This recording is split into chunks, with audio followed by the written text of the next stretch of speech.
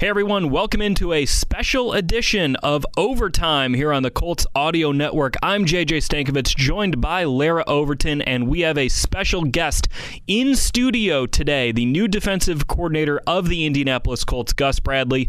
Gus, thanks so much for taking the time today. And the first question we have for you is just what sold you on the Colts being a good fit for you right now? Wow. I think when it first opened up and started to get some interest and some phone calls took place, just some players that are currently playing here and some players that have played here. And just talked about the culture, Frank as a head coach, Chris Ballard as a GM, and just how they're so tied together. And the organization is just a real close-knit, tight-knit organization that really welcomes people.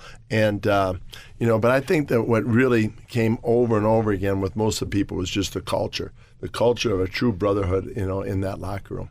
And you mentioned Coach Reich, and I know you guys didn't overlap maybe in your time with the Chargers. He was there just prior to your being there, but of course, lots of familiarity and tons of mutual respect within coaching in general. What did you know prior to getting in the building with Coach Reich? What did you learn about him through the interview process? And how do you feel like you two balance each other out, maybe complement each other in terms of leading this offense and defense? Sure. Okay. Well, first of all, the Charger organization, Tom Telesco, John Spanos, those guys really, really spoke highly of him during my time there. And then players like Phillip Rivers, who was coached by him, spoke highly of him. And there was a lot of parallels. And I think the first time that Frank and I met was actually at the Combine. We came out of the train station together and looked at each other and shook each other's hand. And, we knew of each other through, our conversations with Phillip. But, just everything that I've heard about him and, his approach, it's not just go out there and, play football, but it's build the man,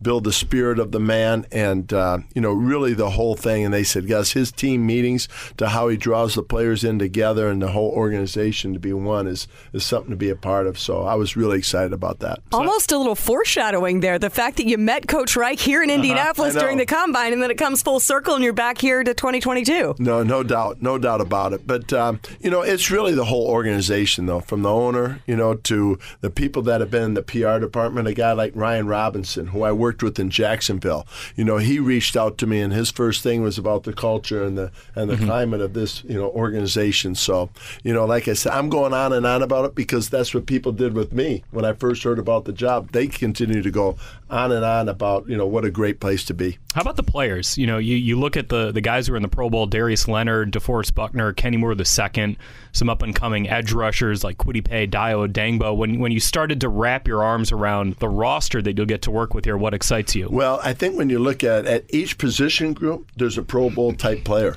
Right?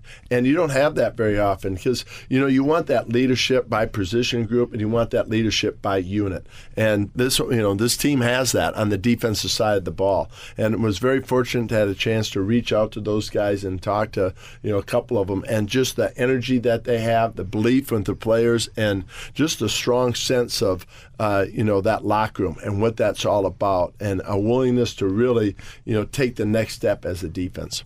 I was joking with Coach Reich earlier this season that it almost had become that Colts-Raiders was almost like a divisional game because it had been so many seasons that these two teams had gone head-to-head just the way the schedule and the standings had played out. And you last season with the Raiders were game planning to contend with Jonathan Taylor. How do you describe the task that there is for the unique talent of Jonathan Taylor and then having this offensive line and the rest of this offense that he has to thrive within? Well, that's it. I mean, I remember game planning, first looking at the offensive line and going, okay, we're going to have our work cut out for it with this group. Just the physical nature they play with and the conviction to run the football and the commitment to it. And then Jonathan Taylor, we talk about a tackling plan. You have to go through every position group. When a corner is 175 pounds tackling him, to a linebacker, to a D lineman. But, he's that type of player. You got great respect for him and his ability. The whole team, it's a committed run team that operates off of play action and looks for explosive plays, and is a very tough team to defend. How good does that make your defense when in situations like OTAs and training camp, they have a guy like that they're going to have to go up against every single day to to get them ready for who they're going to see in the regular season. It's very important. You try to do everything you can to harden your team so that it's game ready when you get to that first game. And sometimes it takes a couple games for that to happen. But when you're going against an offense like this day in and day out, it surely speeds up that process. Gus, talk to us a little bit about your leadership style and what allows you to connect with players and your fellow coaches. Well, I think it's just good people. I think it's, you try to be genuine, authentic, and it's that balancing act, right? That you build relationships with them, you build that trust, but then there's a level of accountability, and, all the players want to be uncomfortable because that's when they know that they have a chance to get as good as they can be. So it's a challenge for us as a coaches. We've got to make it as uncomfortable as we can to get that great possible growth that, the team is looking for. So, but it starts off with building relationships, I believe, and trust and being authentic and, knowing that you're out for their best interest and the team's best interest. You've worked with a number of coaches in the past, whether it's been Pete Carroll or Monty Kiffin or some of the guys along your 32 years in coaching. Who's influenced you in that style? Boy, I mean, even my high school coach, Ken Belanger, to, Rocky Hager, to I think every place that you've been at, you've been influenced, you take a piece of them. And you try to stay true to who you are, but you can't help it when they're such good people. And, from Monty Kiffin to gratitude to Pete Carroll was more of a visionary. You always wanted to be years ahead of everybody else, to, Anthony Lynn being resilient. I mean, you take something from everybody. And that's what's been so cool about this whole process. And I'm sure, I'll be saying the same thing about this organization and Frank and Chris, when we get into it a year or so. In the years that you've had, all of the wealth of experience that you've had, both as a coordinator and as a head coach, how does that benefit you in the coordinator role, being able to understand the head coaching capacity and impact that dynamic between yourself and Coach Reich? Well, I think you appreciate the message that the head coach is sending, and then it's our job to reiterate that. And to do that, that same message. Maybe it's done in a little bit different way, but, that's our job, is to continue that message.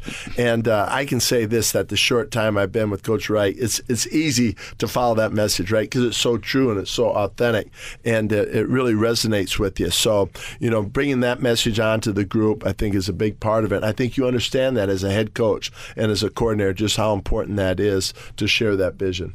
When you over the course of your time in the league, there have been so many shifts in how offenses game plan. And, you've gone from kind of starting the Legion of Boom in Seattle to now having to game plan 4 times for Mahomes and Herbert, Jonathan Taylor last year.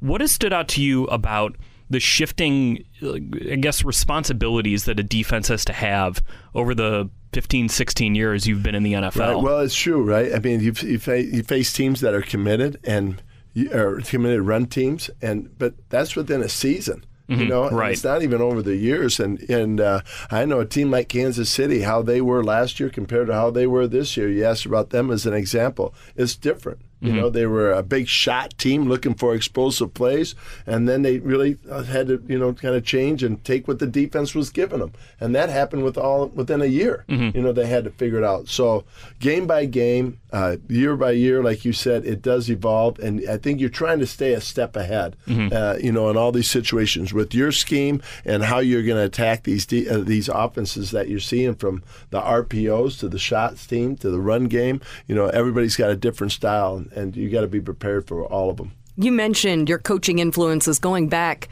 to high school. Throughout your career, how much have you kind of adapted and manipulated, taken different pieces and different influences along the way to build the defense that you have?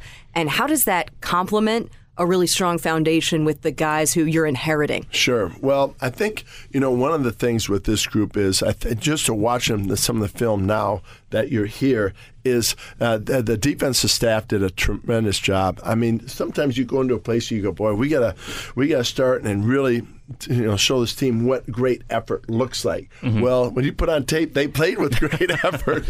You saw that. Hey, we got to really talk about making plays. Well, they made some plays. So they did a tremendous job. The foundation of this team and the spirit of this team, the camaraderie of the group and the locker room, and I think we all know everybody gets stung, right? We lost when I was with the Raiders, and it still stings from that game in the playoffs. And every team, if you don't win the Super Bowl at the end, it stings. And you hope that sting hurts enough that it will propel you to greater places when the season starts. And I think just talking to the few players I have, I sense that. I sense that with the coaching staff, with the players, that ending stung enough to where it has a chance to propel to something really good happening next year. So I think you learn from the experiences that you have from everybody, and you learn from the coaches and the players, and not just veterans, rookies as well. If you listen, you can learn something. One quick follow-up from me. One of the things this team, when you talk about hustle, love to take the ball away. How fired up did you get when you see your linebacker Darius Leonard getting a pick six in the Pro Bowl yesterday? Right away, right? I mean, that's right. It travels wherever you go, and he's a ball hawk. So yeah, that was great to see, and just the intent on getting the ball, because takeaways are a big part of it. Disrupting the quarterback, affecting the quarterback, eliminating explosive plays. I mean, there's a variety of things, but takeaways now, that's the one that holds true to giving yourself the best chance to win. Gus, you're known for your cover 3 principles, and the Colts are primarily a cover 2 team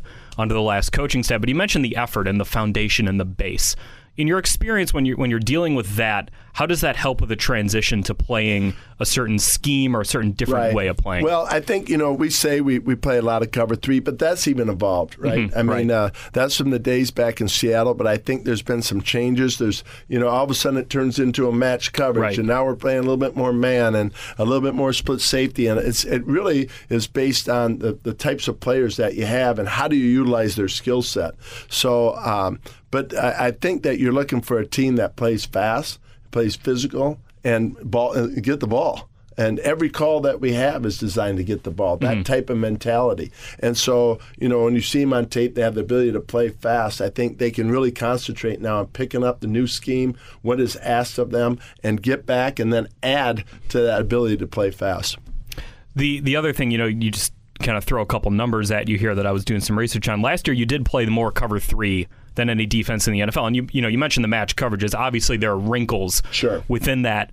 But what about your cover 3 scheme and just that basic principle, whether it's with match, whether it's like Mabel or whatever it might be, what allows that to limit explosive plays? Well, I think there's some base fundamental principles to it without getting too deep into it. Right. But, there are some things, and then it's recognition. There's formation recognition, some indicators that the players recognize that allows them to, like I said, play tighter coverage. And, in this game, you're trying to affect the quarterback. And it can be with your rush, or it can be just simply making the quarterback hitch, where he doesn't quite know what you're in or how you're playing certain routes or combinations. And if you can get the quarterback to hitch, you got a chance for that rush to get there. So with us, the rush and the coverage need to work together. And the back end needs to be tied in with the front. All right. Well, I'm fired up for the season to start, Gus. You got me fired up here. Thanks so much for spending some time with us here on the Colts Audio Network. Okay. Appreciate your time. Thank you. All right.